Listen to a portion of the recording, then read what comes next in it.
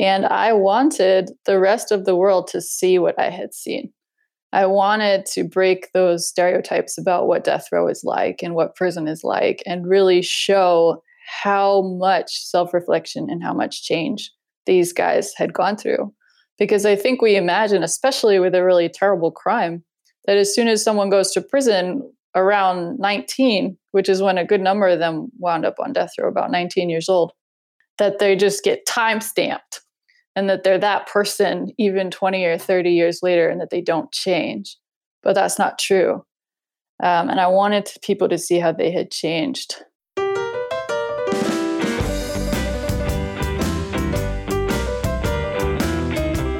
Hey, how are you? This is Scott Bryant Comstock, the Optimistic Advocate, and this is episode 23. And today, we've got a great guest, Tessie Castillo. Tessie is an author. She's a criminal justice advocate. And what brought her to my attention was the book that she wrote, Crimson Letters, Voices from Death Row. And she had 4 co-authors with her, 4 gentlemen on death row at Central Prison in Raleigh, North Carolina. And in the book, you get the opportunity to, in this 3-dimensional way, to experience the humanity, the passion, the grief, the love of these 4 artists who happen to be on death row. And it gives you, whether you want it or not, it gives you this very different impression of what death row is, how it's portrayed in the press, how it's portrayed politically, how it's portrayed through policy, and then the reality of the people who are there. And Tessie really has been a bridge from the outside world to the world inside the walls of Central Prison, and it's a riveting read, not just because of the stories, not just because of the fascination about gentlemen who are on death row, but it's riveting because in the book, Tessie just brings to life humanity, and it's something that we all want to be sharing and celebrating with, but in our society, at certain areas like prison, we cut that off. Mm-hmm. And we shouldn't be. So I'm really excited to have Tessie. So we're going to talk about a lot of things today, but let's start with Crimson Letters. Let's start with what got you to the point of writing this book. It's a fascinating story. And just to put it in its proper context, I think it all started with a Super Bowl party and a bowl of Cheetos. It did. I don't remember if it was Cheetos. I'm more of a Dorito person, I think, myself. But I was at a Super Bowl party back in 2013, and being someone who has no interest whatsoever in football, I was kind of hanging out near the food and hoping someone would come over and talk to me and relieve me from my boredom. And someone did, and he happened to be a psychologist who worked at Central Prison, specifically with men on death row, to help with their psychological and therapeutic needs. And he told me during the course of our conversation that death row had been completely closed to the public for all of its existence. No phone calls, no volunteers coming into the prison, no classes for the guys, no GED, nothing. And he almost single-handedly had managed to convince the warden, who was a new warden at the time, to open up Central Prison and to allow people to go in there and actually work with these guys on healing and on artistry and other things that are offered at most prisons. So hang on. I'm trying to let that sink in. So from the beginning of its existence, nothing, no kinds of humanity recognition opportunities. No, they had no library, no exercise equipment. They were allowed 1 10-minute phone call per year, and that was it. Whoa. Wow.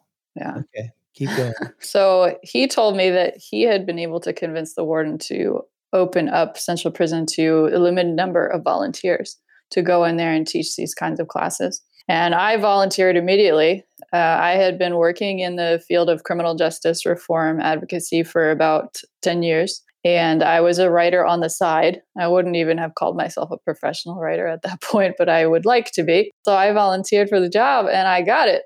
And about a year later, because that's how long it took to go through the background check and the orientation and all the things to make sure you're okay to go into death row. I went in and I'll never forget my first class. There was about 24 or so guys who had signed up voluntarily to take this writing/journaling class. And my purpose was I wanted them to write about how they got to prison. What were the life circumstances and the choices that they made that brought them there? And since they had been there, and most had been there for 20 years or more, how had they changed? What had they done with all that time? And so that was what the writing class was about. And I remember walking in that day into this tiny little windowless room in the bowels of the prison. You had to go through corridor after corridor after corridor to get into the middle of it where death row is. Everyone on death row is forced to wear red to symbolize the blood because they're all in there for murder. The walls of death row are painted red as well. And so I was there, and I was just looking at these guys all arranged in kind of a circle around me, and they're looking at me, and we're just totally sizing each other up. Like, why are you here? And it was nerve-wracking at first because I was asking them to be vulnerable. And that's the last thing that you want to ask a bunch of men in prison to be. So it took a while for us to build trust, but over time, we were able to start them writing about how they got to prison and the kind of reflection and growth that they had gone through since they had been there. Can I ask, because, this, we like to tease out what is it that's in the soul of amazing advocates like yourself that propel them forward? So you come in and you sit down. What in the world is going through your head? And what did you say to get it going? And what's going through my head is this sounded like a way better idea at the Super Bowl party when I had a couple drinks in me. It was a lot of kind of like, are they going to like me sort of thing? Yeah. Can I win over this tough crowd? Yeah. But I honestly don't really remember what I said, except I introduced myself and I said that I was a writer and that I wanted to teach them how to write. And they were just kind of not super excited about it at first. The whole male female thing. What was there any feeling in that regard, or was I'm probably not even asking the question right, but I know the question in my head. Yeah, I know the question. Yeah. So I was worried about that. Yeah, obviously too. And there were no guards in the room with us. There were never any guards in the room. It was just me and them. Yeah. And they were not in any kind of restraints, totally free, just sitting in chairs. But honestly, there was never an issue.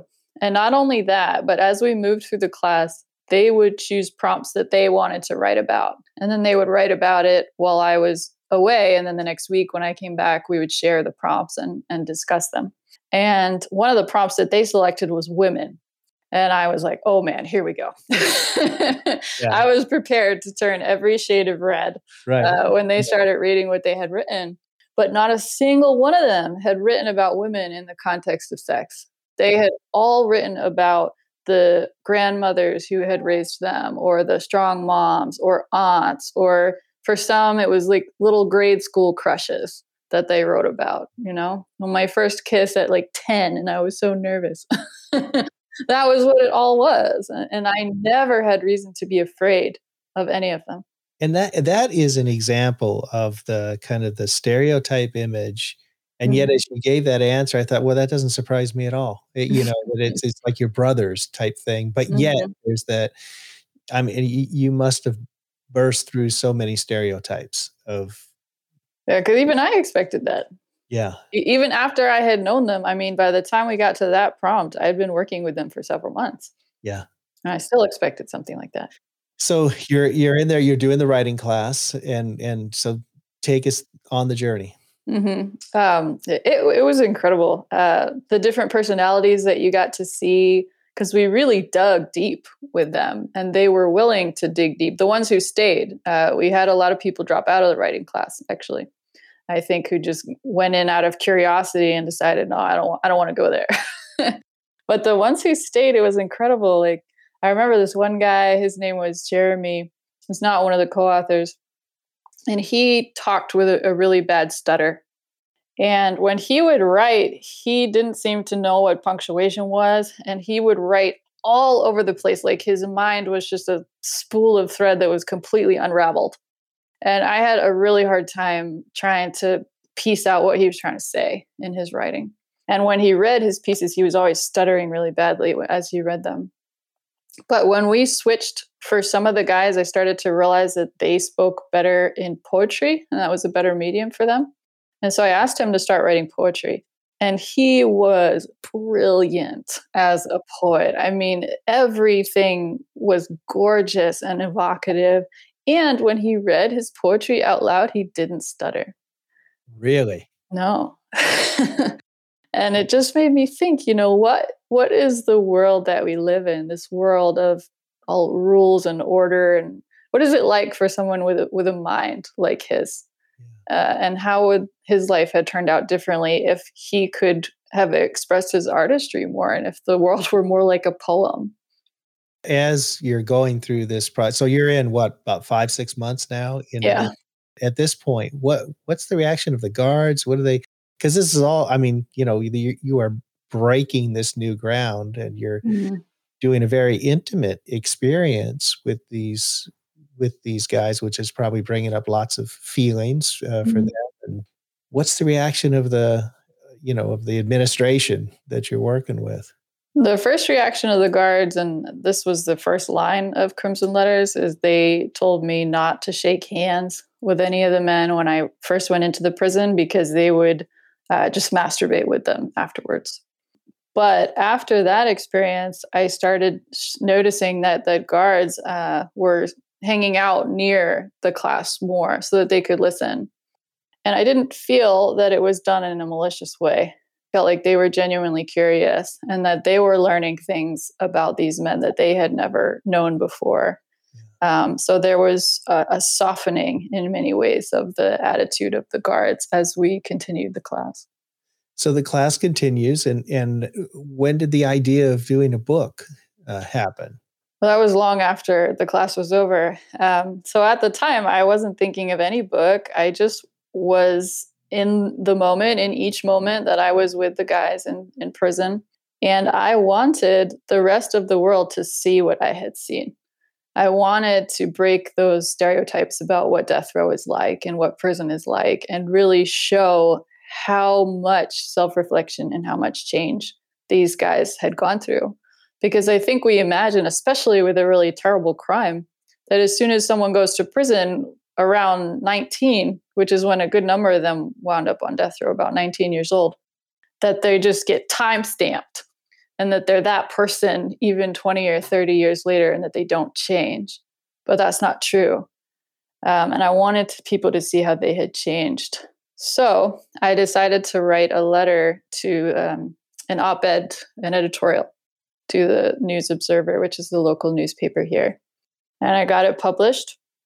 And it basically talked about that these men are much more than we think that they are. They're complicated.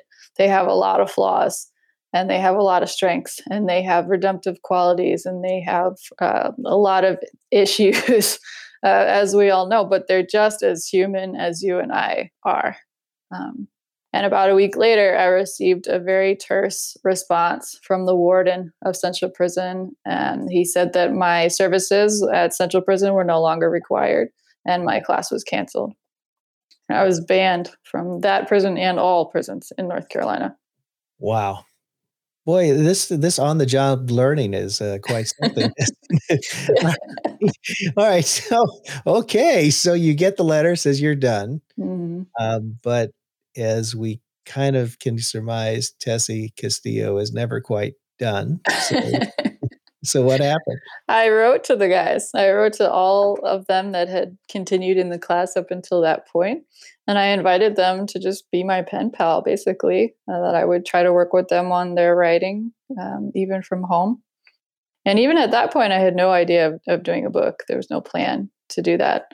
But after a year, almost 2 years, I think, of regular correspondence with several of the men who had been in my class, I just once again was faced with, I was just getting these letters that were just full of so much insight into people. There was everything in there. How do you forgive yourself when you've done something terrible? And how do you rise above the circumstances of an utterly inhumane life all around you? How do you keep your humanity in a situation like that? And how do you find hope?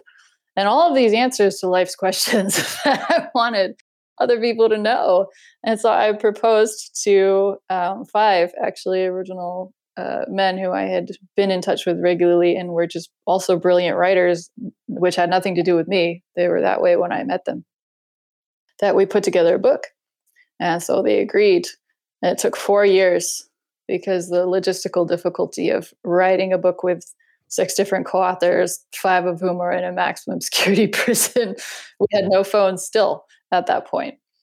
It was really, really challenging. But after 4 years, we got it done. And the book came out on March 12th, 2020, which I think is a day that no one will ever forget.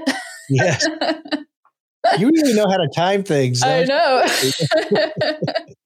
That was my publication date. I'm not lying. Oh man, let's add a little COVID to the mix here.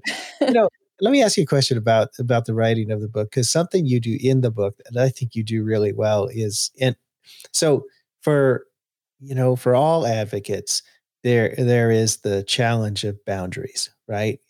And you believe in something, you're passionate about something, and always the struggle of how much do I invest myself in other people's lives? And you talk about that in the book, because you've got your co-authors who are pouring their hearts out, right? Mhm.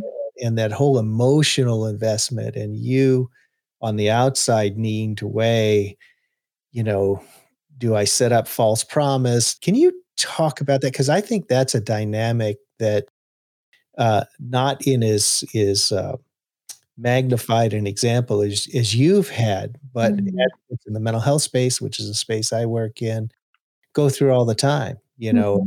Worry about burning out because you get so invested, Mhm. worrying about overpromising, Mhm. you want to make a difference, and oftentimes you can't. Mhm. Yeah, I struggled with that a lot. At first, I was holding back a lot. I was not sharing my own personal anything. I kept everything very professional on my end. And if they wanted to pour stuff out to me, they could do that, but I didn't return that. But then after a while, it was one of my co authors it was George, who wrote me this one particular letter where he just said, "Look, if you don't want to be a real friend, then let's just stop writing to each other because I don't want you to just help me. I want to help you too. I want to feel needed by somebody else. I want to feel like my advice and contributions and listening ear are valuable to someone else." And that was the first time I had really recognized that. I had just sort of thought that if I could provide that space for them, then I was doing them a favor. And I hadn't really thought about the reciprocity issue in that kind of a way as being equally important, if not more so, to them, to be needed versus to be heard. So I started being much more open, again, within the boundaries of what I felt was appropriate with them. But I'm pretty much at this point, like they know as much about me as my closest friends do. Yeah.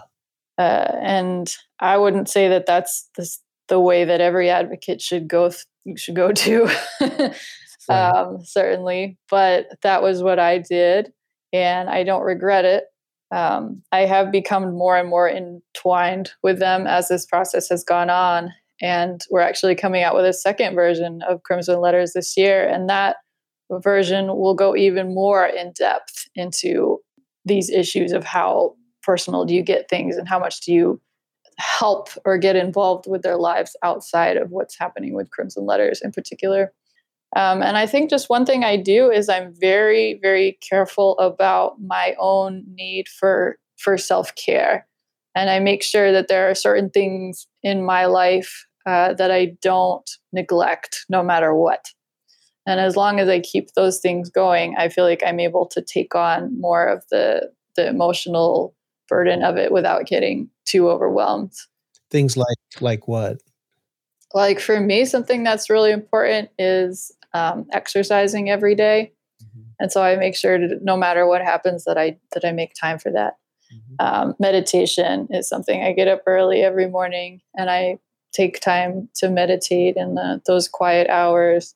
I go outside every day, spend some time outside. I actually don't work on Wednesdays out of choice because Wednesday is just my day to do whatever I want. I'm a single mom, so on weekends I'm taking care of my daughter. But while she's on school on Wednesdays, that's my time, and you don't interrupt that, and I don't schedule things on a Wednesday. That's gold. I've worked in nonprofits my whole life, and I've burnt out many times. So I think each time I get a little bit better about protecting myself against burnout, but I've definitely, I mean, and it's been multiple times, and it's been bad when it happened. So Yeah. let's hope it doesn't happen again. I don't know. I'm trying. What's the name of the book and when's that one coming out? It's going to be Crimson Letters, Voices from Death Row. Same name. It'll just be a new edition. Got it. Yeah, that's awesome. So all right. So you get kicked out. Great track record with the prison system. They banned the book also, by the way. They banned the book. Good. Okay. But you go through the pen pal route and then the book comes out and now it sounds like there's a second book. I'm guessing the administration knows about this, right? When the book was published, I sent it on March 12th. I sent it to my co-authors and they had it for just a few days before the guards came by and they confiscated it from their cells. And they've never been able to have it since. So it's completely banned from all the prisons. So, wow. All right. Well, all right. That breaks my heart. Have there been any, I know you do a lot of speaking in North Carolina on justice reform. Do you feel like you're getting on any kind of traction with policymakers, with legislators? I don't know that. I know you speak to a lot of schools, a lot of churches. What's been the reaction? So we haven't been focusing on policymakers right now. North Carolina is not in a good place to be doing death penalty legislation right now. And I would know because, like I said, I was a lobbyist for this. Yeah. So I'm just focusing on individual people, like whoever wants to listen. Yeah. We talk to high schools, we talk to retirement centers, we talk to anti-racism organizations, to universities, to theater projects, just every group you could think of, CEOs, random people that I wouldn't think would care about the death penalty. And yet somehow there's a connection there. And so that's what we're doing right now. And I'm hoping that at some point in the future, when we get on the other side of doing this second book and a few other things I'd like to get just settled in my life, both personally and professionally, that I can at some point combine my experience with actual policy change and the death row issue. Mm-hmm. Excellent. After I got the first time I had the opportunity to meet you, to be a part of that session that we had with Ronsley Vaz, several of us thought of you as fearless. And I don't know if that's the right word. I don't know, but can you talk about, and in the whole advocacy space, there is that sense that, you got to be fearless. And if you're fearless, you can do anything. And I kind of struggle with that. And I just want your take on it. Do you see yourself as fearless? Are you like a superhero? I have many fears, so many fears. How do you, that's a hard question. You just do it anyways, even with all the fear, because that it's worth it, or it's going to be worth it when you get to the other side. It's about perseverance and looking at the bigger picture and looking at the end goal and working towards it rather than not being afraid. Well, I think that's gold. That's gold, because when I think of the arc of your story, at least the part of your story that I know, one could ascribe that word fearless, but it's not about fear. And that's what's so beautiful, I think, about what you do. Like You think, well, the left foot goes in front of the right foot, and then the right foot goes in front of the left foot is kind of what Yeah. it sounds like, and you just make it happen. I want to ask you about some changes you've made just personally, professionally, I guess, in terms of the use of social media. And we are such a social media driven society. And here I am using social media to talk about this amazing advocate. And people are going to say, oh, I want to connect with this amazing advocate who may be leaving social media. Yeah. So talk about, because uh, there's a courageous act. I mean, my God, our world is so dominated by social media. What led to that for you? I've wanted to leave social media ever since I got on. I never liked it. I understand the benefits of it a lot. I understand it as a free platform to advertise, as a way to connect with people. I've personally made a lot of connections. I wouldn't know you if it Right, weren't for social media. right. So there's definitely that benefit to it. But it was, I started to realize how much I used social media as a form of personal validation for myself, and how much it mattered to me how many people shared my posts and how many people liked my posts, and how many times a day I was rechecking social media to see if there was a new comment on something, instead of paying attention to my daughter, or reaching out to someone through a phone call instead of just looking at what they had posted on social media and assuming that I knew what was going on in their lives. Um, and the impetus came, it's been sort of a slow bleed over time. I've been many times come really close to canceling my social media accounts. And it was fear, speaking of fear, that always kept me from doing it. It was the fear of becoming invisible. It was the fear of becoming irrelevant. It was the fear of that I would be letting down the people I advocate for if I wasn't advertising their voices to the maximum, even through a platform that I didn't find personally fulfilling for me. So I would sort of justify it that way, through fear and losing that easy validation. Because I get, if you check my social media, most of the comments are very positive. Like, you're doing such wonderful work. You're so amazing. And it feels good to get posts like that every day and comments like that, you know? And then I would tell myself, well, I'm doing it for it's not about me. It's for them. It's for the guys in prison. It's for my co-authors. It's to help amplify their voices. But I think the last straw for me, or the thing that made the final decision, was I've met a lot of really incredible people through this work that I've been doing. And I started realizing that many of the people I admire the most do not have a social media accounts at all. Interesting. And they run successful businesses, and they run podcasts, some of them, and they do not have social media accounts. And I just thought, well, if they can do that, then I can do it too. And so I made that decision. And since then, I've actually started reaching out to people through texts and through phone calls. And I've been able to connect to people who I only knew through social media in ways that I never had connected with them before. Like, I'm learning that, oh, they're not just doing great and their kids are so cute, but they have cancer, which I didn't know. And now I'm able to do things like, the other day, my daughter, who's 7, we called someone who was a social media contact and who has cancer.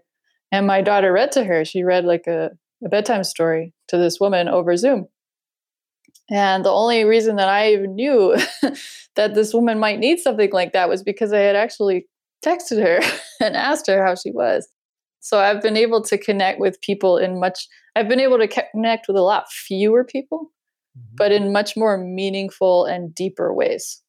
Oh, that is so beautiful. And that's such a message that, there's such a push, such a need for likes or posts or downloads or this or that or the other, that becomes the consuming force.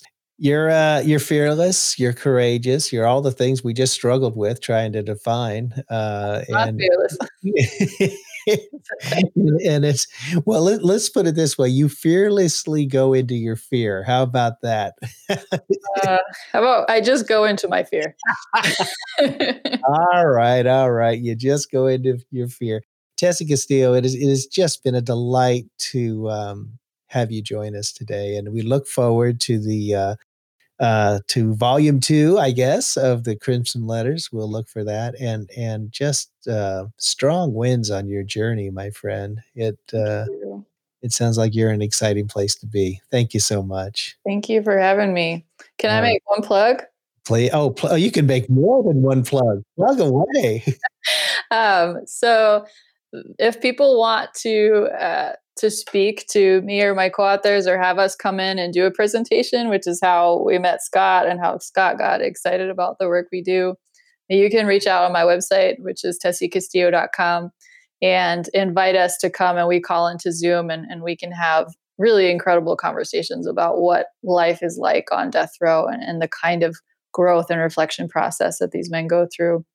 There's also a free book club that we offer where you get a chance. It's a 5-week book club. And at each meeting, you actually get on a Zoom call with one of the co-authors, and you get to have a small, intimate conversation with about 10 people about their lives. And that's totally free. And you also sign up on the website. So we would love to have people join us. That is awesome. And we will put all that in the show notes. And having had the opportunity with Tessie and the 4 co-authors, well, I guess it was about a month ago or so, maybe 2 months ago. I don't remember, but what I do what I do remember is the conversation, and it will just stick with you in an incredibly positive and life affirming way. So, Tessie Castillo, thank you for being a bright light. Thank you. All right. We'll see you later. If you drop on by, you don't have to knock. We're happy to share whatever we've got.